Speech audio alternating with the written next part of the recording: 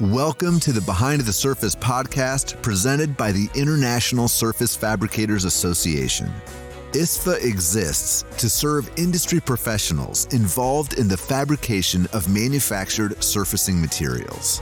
With each episode, Behind the Surface inspires fabricators to take their business to the next level. Now with your host, Nancy Bush. Hi everyone, I'm Nancy Bush with ISFA, and welcome to the 5th episode of the Installing Profitability Series of the Behind the Surface podcast, brought to you by our friends at BACA Systems.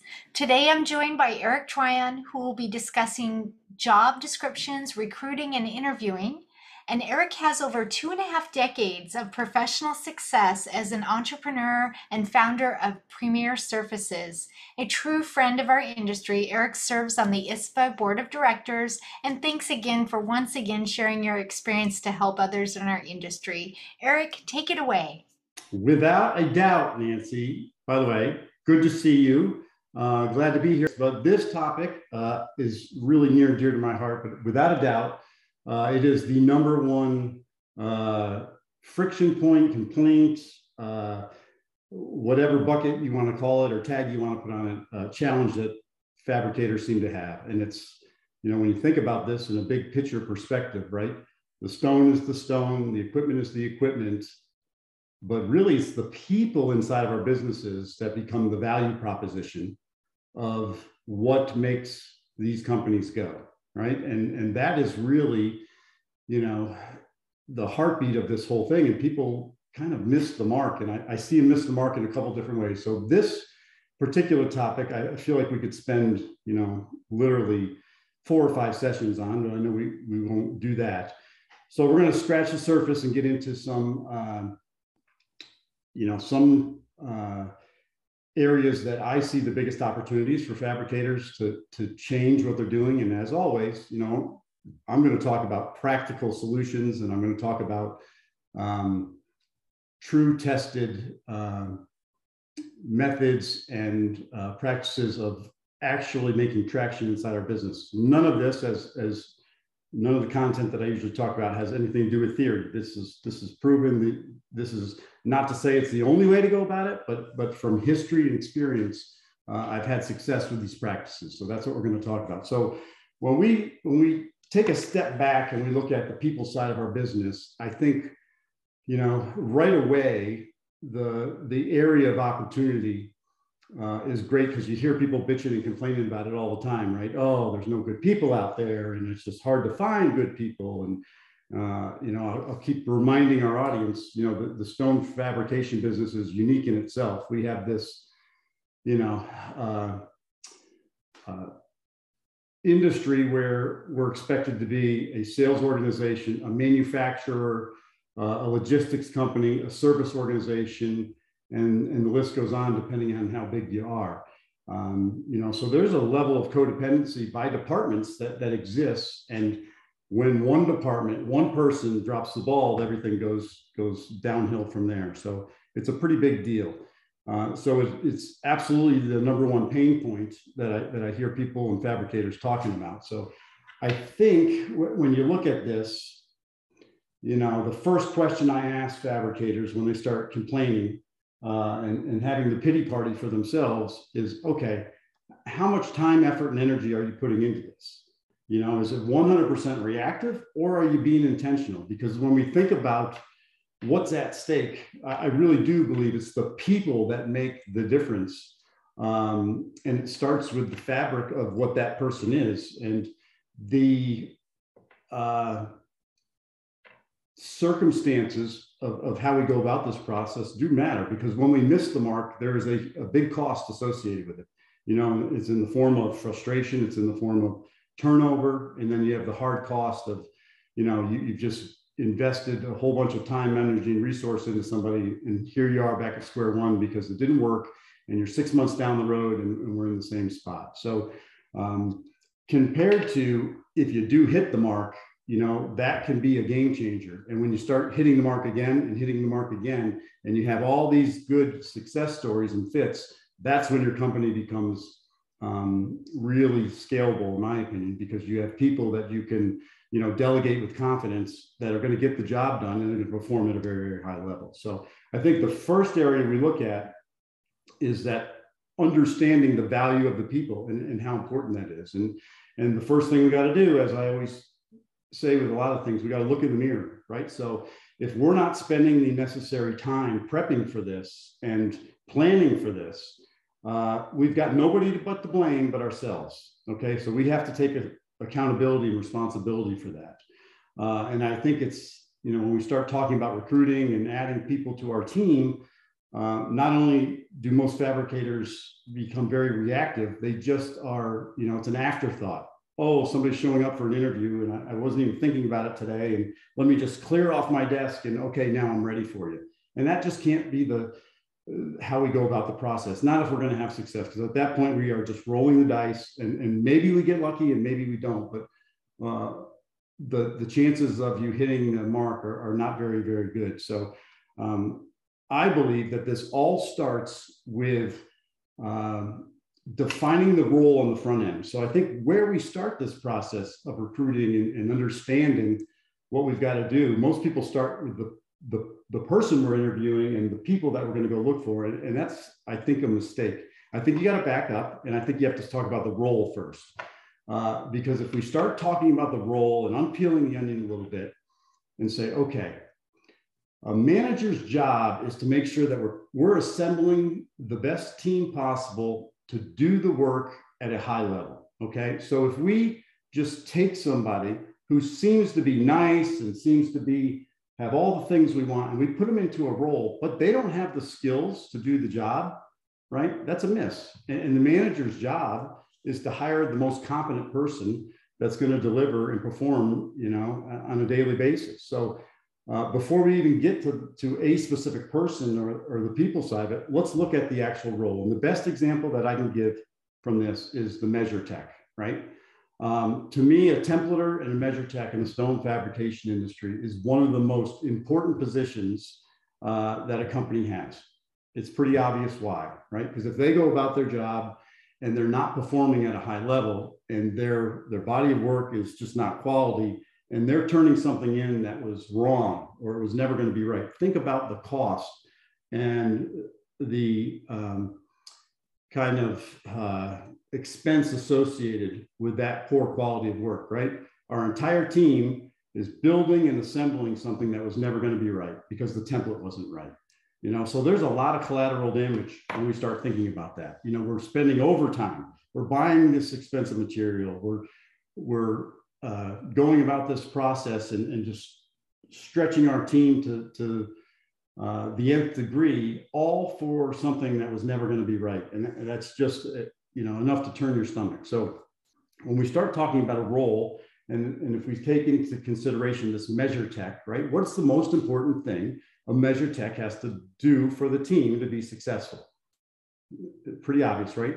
It's got to be right. It has to be right. There's no compromise, right? So I see a lot of these job descriptions and what we're looking for in a person, and they're 8 pages long, right? I want the person to be a strong communicator, and I want the person to have a degree in this, and I want the person to have this level of experience, and I want the person, to go to church 4 days a week. The list goes on and on and on. And we're looking for, this purple unicorn, and when we get so many details into a job description of what we're looking for, it becomes very confusing.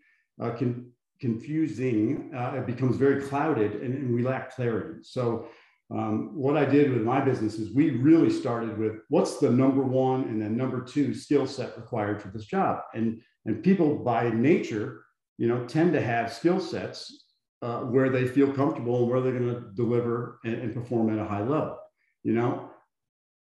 When we don't feel comfortable with something, but we get put into that role, the chance for success is not great, right? So if we start talking about this measure tech, what are the most important skills? And for us, it was attention to detail was number one.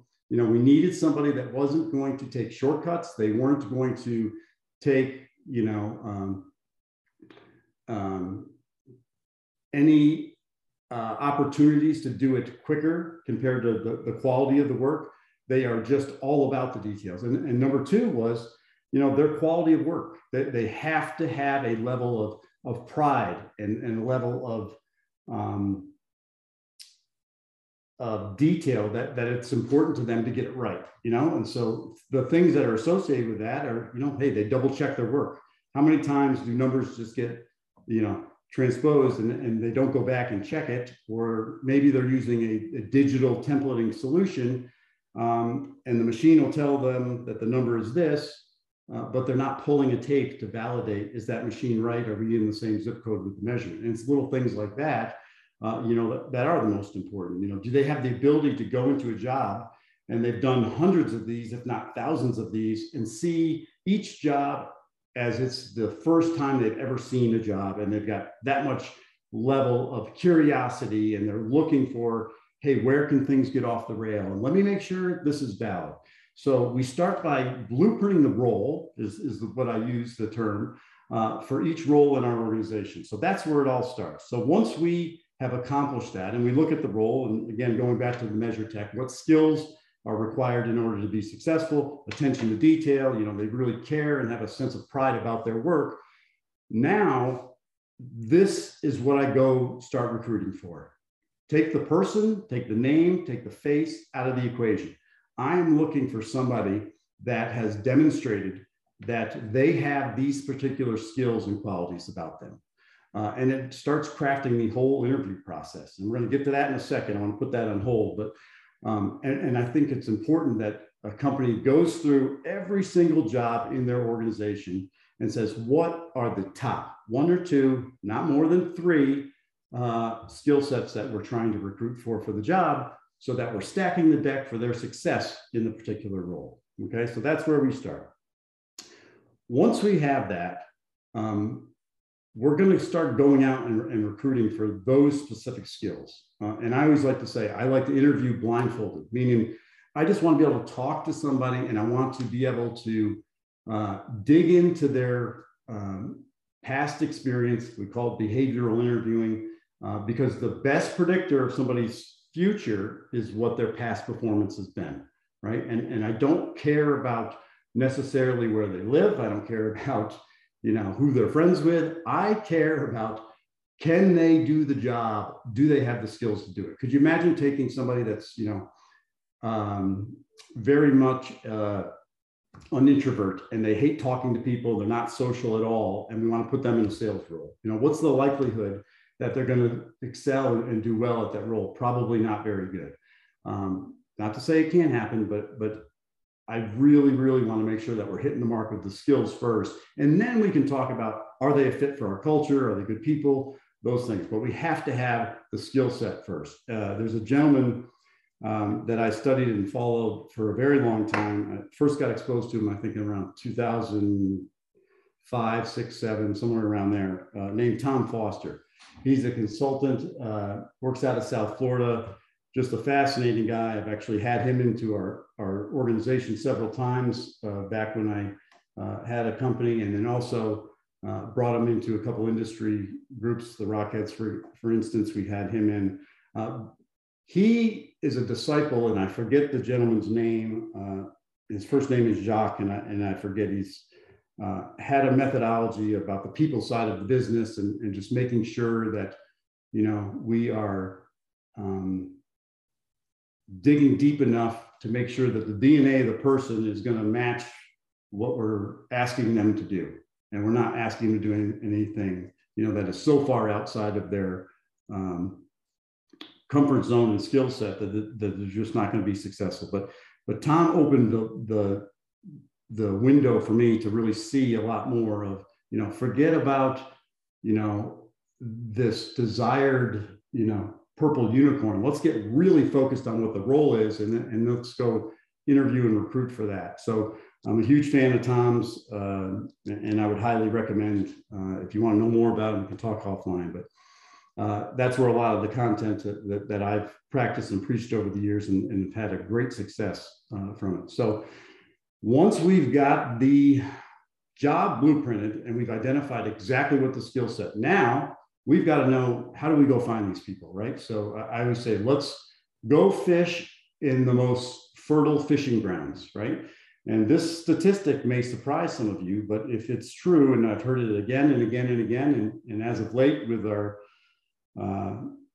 recent pandemic of the last 2 years, you hear the term the Great Resignation, where people have really, kind of stopped and taken a pause on their lives and said, you know what I used to settle for in my professional life, I'm not going to do anymore, and it was kind of a reality check for people. And they said, listen, this wake up call, I'm going to go do something that I really enjoy doing. I'm not going to sacrifice. I'm not going to, just be all in and pour myself into an organization that I don't really care about.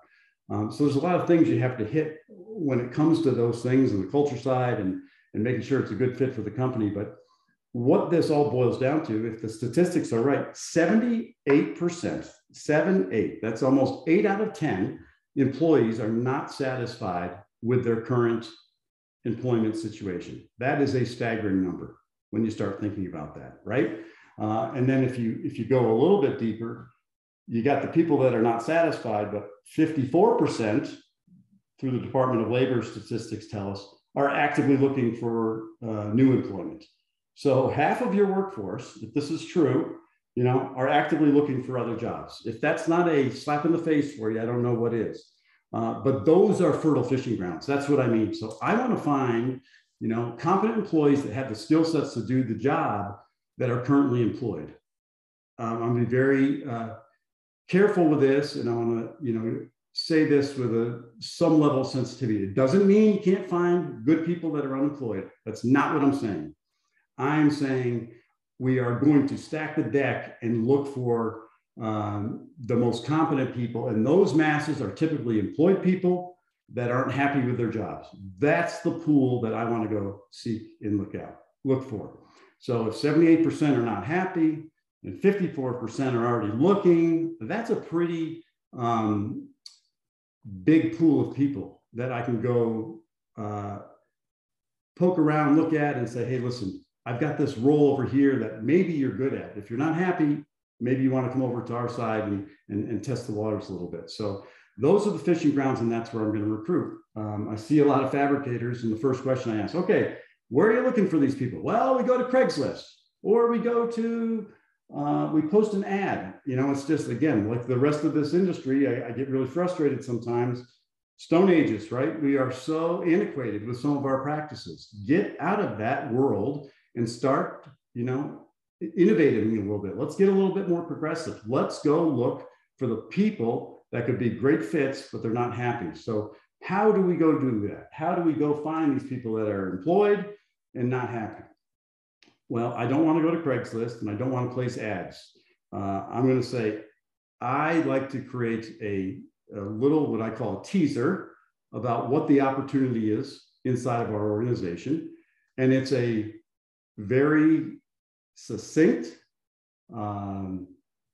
statement about what the position is, what we are looking for, maybe a measure text, somebody that is detailed and very conscientious about the quality of their work, right? And then a specific call to action.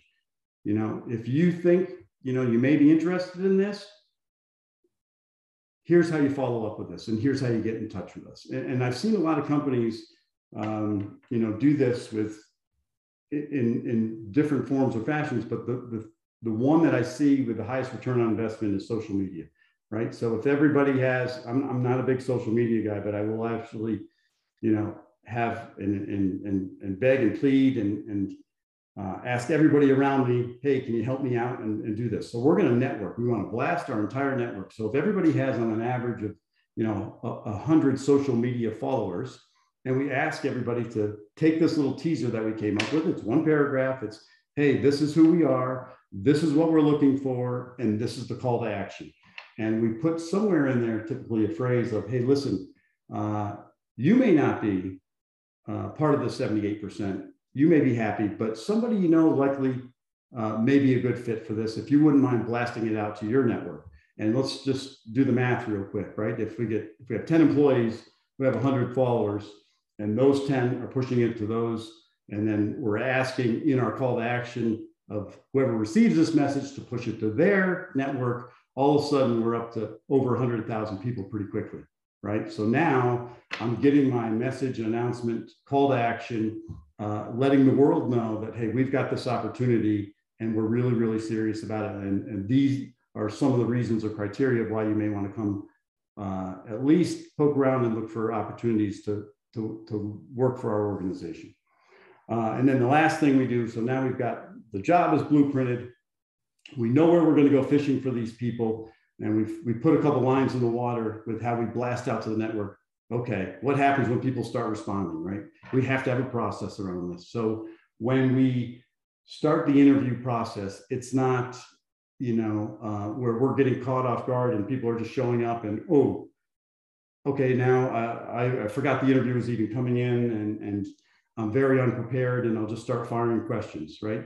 I like to do the first round of interviews, not even in person. I like to do it over the phone because I don't want to let any bias come in conflict with what we're looking for. All right. I don't want to be wooed. I don't want to be sold. I don't want to fall in love. I don't want, all those things that could happen, right? Of why you're going to like somebody or not like somebody, so just take it off the table. Just completely remove it. I want to see their past history, what they've done. And I want to just hear what they've accomplished in that. And that's getting towards that behavioral interviewing that we talked about. Again, the biggest predictor of somebody's future is their past, right? So I'm going to dig into that. So a line of questioning, and I'll keep on track. And when we do the workshop, I'll get into this in a lot more detail. But our line of questioning when we interview is going to be very, very specific around those two skill sets that we're looking at for this particular position. And these are not going to be things that we come up with on the spot, on the fly. These are things that we have thought about. We have meticulously gone through and said, hey, this particular question will likely uncover what we're looking for. Either people have this or they don't. And you can find out really quick if people are BSing. And when we get to the workshop, if I remember when we get there, I'll share a couple of funny stories about getting real deep into this behavioral interviewing to the point where, you want to talk about awkward and uncomfortable. It could have been, I wish I had it on video camera, but it was like, it could have been a skit on Saturday Night Live. It was just fantastic because I'm sitting there asking specific questions about, does this person, demonstrate the skills that we're looking for? Can you give me some examples that would prove that? And they just kept going around in a circle. And I said, well, if you can't get any examples, this interview is going to be terminated pretty quick. But if I remember, we'll get into that and have some fun with it. But so the interview is very intentional and it's very, very targeted to the skills we're looking for, not the person yet, just the skills. And once we know that we have somebody that's, checking the boxes of the skills, they seem to have what we're looking for when it comes to that, we can feel with a high degree of confidence that, this is the person worth pursuing. Now we're going to start looking about, are they a fit for the organization? Are they a good culture fit? Do they have the right values, et cetera, et cetera, et cetera. So in a nutshell, and I know that's probably a little bit more of a teaser than we wanted to get into on the podcast, but I would just suggest it and just cannot reiterate enough. The people are everything in our business, right? They are the value proposition. They become it. So, please don't play the victim and bitch about it if you're not willing to, take a little bit of pain, effort, focus, and suffering on the front end to prepare yourself for success. It's just like anything else. If I go into this, blind, well, the likelihood of me coming out on the other end, with a high performing employee that I added onto the team, is probably not very likely. I hear a lot of people, they hire somebody because, oh, well, that was the only person that showed up for the interview. They looked presentable. What does looks have to do with anything based on performance? And we get wooed, unfortunately is what it is. But the bottom line with the interviewing is we are absolutely dialing into the skills required to do the work and set up for success. And I think if a manager, leader, and certainly an owner of a business, that's got to be a number one priority if they're going to take their department, company to the next level. So that's what we'll be talking about in the workshop. And I believe, Nance, that is what, February 23rd, if I'm correct? February 23rd, 11 a.m. Pacific, 2 p.m. Eastern. And, Eric, it's funny, as I listen to you talk, I think about your fishing. And a lot of what you're talking about sounds a lot like fishing. It is very much so. You're throwing a line in there. You're trying to catch it. You're not looking at it. You know what you're looking for, and that's what you're sending out the bait for that specific fish, right? Right. And so when you reel it in, what a happy time that is. Yes. Well, I know, Nancy, you always bust my chops that you said, you were coming into a conversation when we first met, right? When we assembled a little team to go recruit and find our next ISFA director. And by the way, I think we hit a home run, right? So the process, in my opinion, works. I really do think it works. Well, and the fish that you caught here didn't even know you were fishing. So that was fantastic. So good job.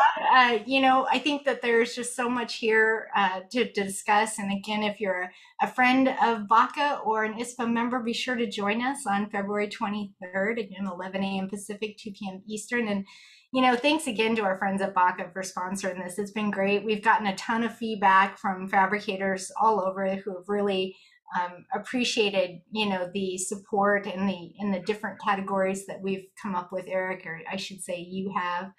So thanks again. It'll be a fruitful 2022, and we're just getting started. So looking forward to it. Thanks, Nance. Thank you. Thanks for listening. To hear more in-depth viewpoints, gain actionable insights, and powerful tools to help you succeed, subscribe to the Behind the Surface podcast presented by the International Surface Fabricators Association. To learn more about ISFA, visit our website at www.isfanow.org.